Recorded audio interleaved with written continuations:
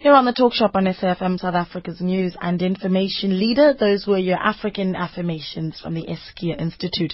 It's 8:45 and there's some good news, a bit of relief actually. The Consumer Credit Index released today by TransUnion indicates that credit health improved slightly in the fourth quarter of 2014. That's in comparison to the third quarter.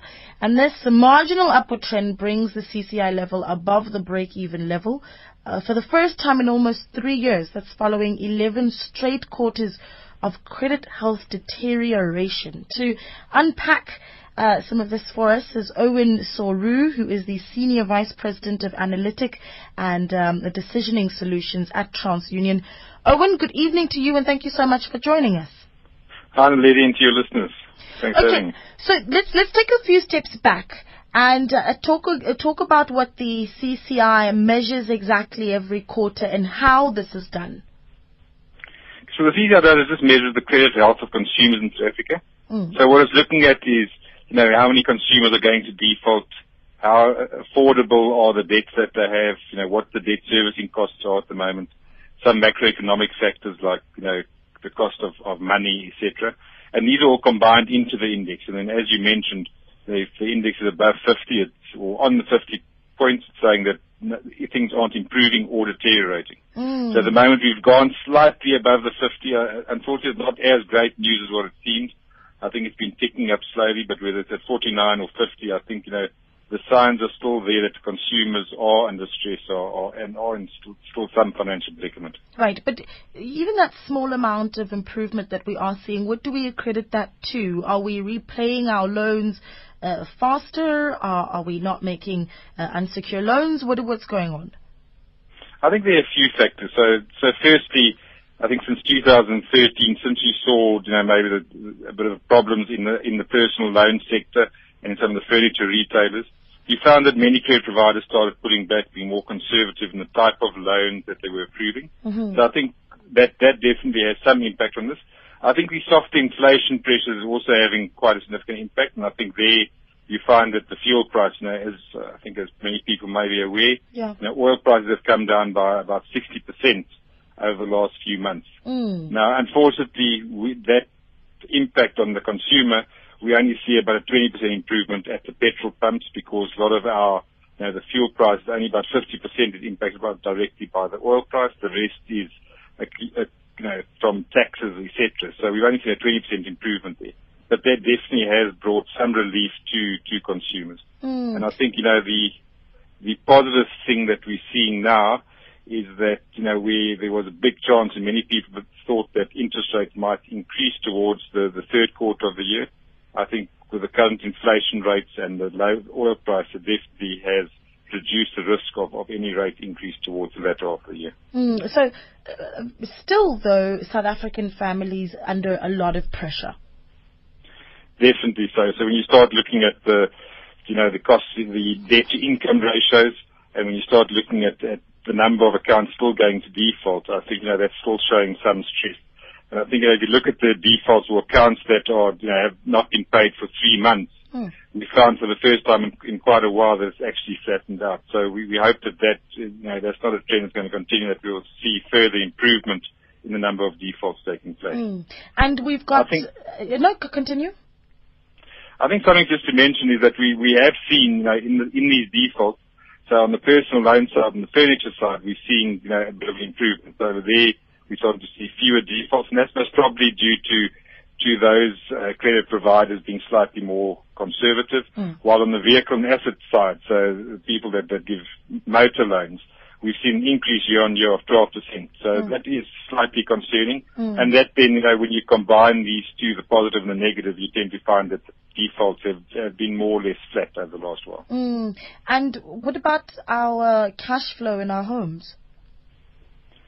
Well, cash flow, due to, the inflationary, the inflation coming down as it has, the oil price, we have found that it's improved marginally, but still, at reasonably high levels. So, consumers are definitely not out of debt, and there's still a lot of consumers that are in financial difficulty. I think, and there's nothing to point that something's going to change suddenly. So we do expect these type of conditions to continue in the medium term. And we look at some of the challenges that we've had quite recently in South Africa and will continue for a while, and that's electricity shortages. Tell me if that's had an impact on our credit index at all. Yes, no, I think it definitely has an impact. So, I've spoken about some of the positive stuff in the oil price. But obviously, when you don't have, electricity at home, many people have to go buy some lights, candles, etc. So that obviously then takes some cost or adds costs to the consumer. Many other people are buying generators. Businesses have to invest in generators, otherwise they can't, keep their shops open. So I think that's definitely putting a lot of pressure, on the consumer and on businesses in general. And when you start looking at the growth rates in the country, I think the big concern is that, the prediction is close to 2%. Last year was 1.4%. And if we don't have growth, that obviously, it doesn't give opportunity to create jobs. And, if people don't have jobs, once again, you tend to find that we're not going to see significant improvement in the health of it. How do you go about compiling all of this data?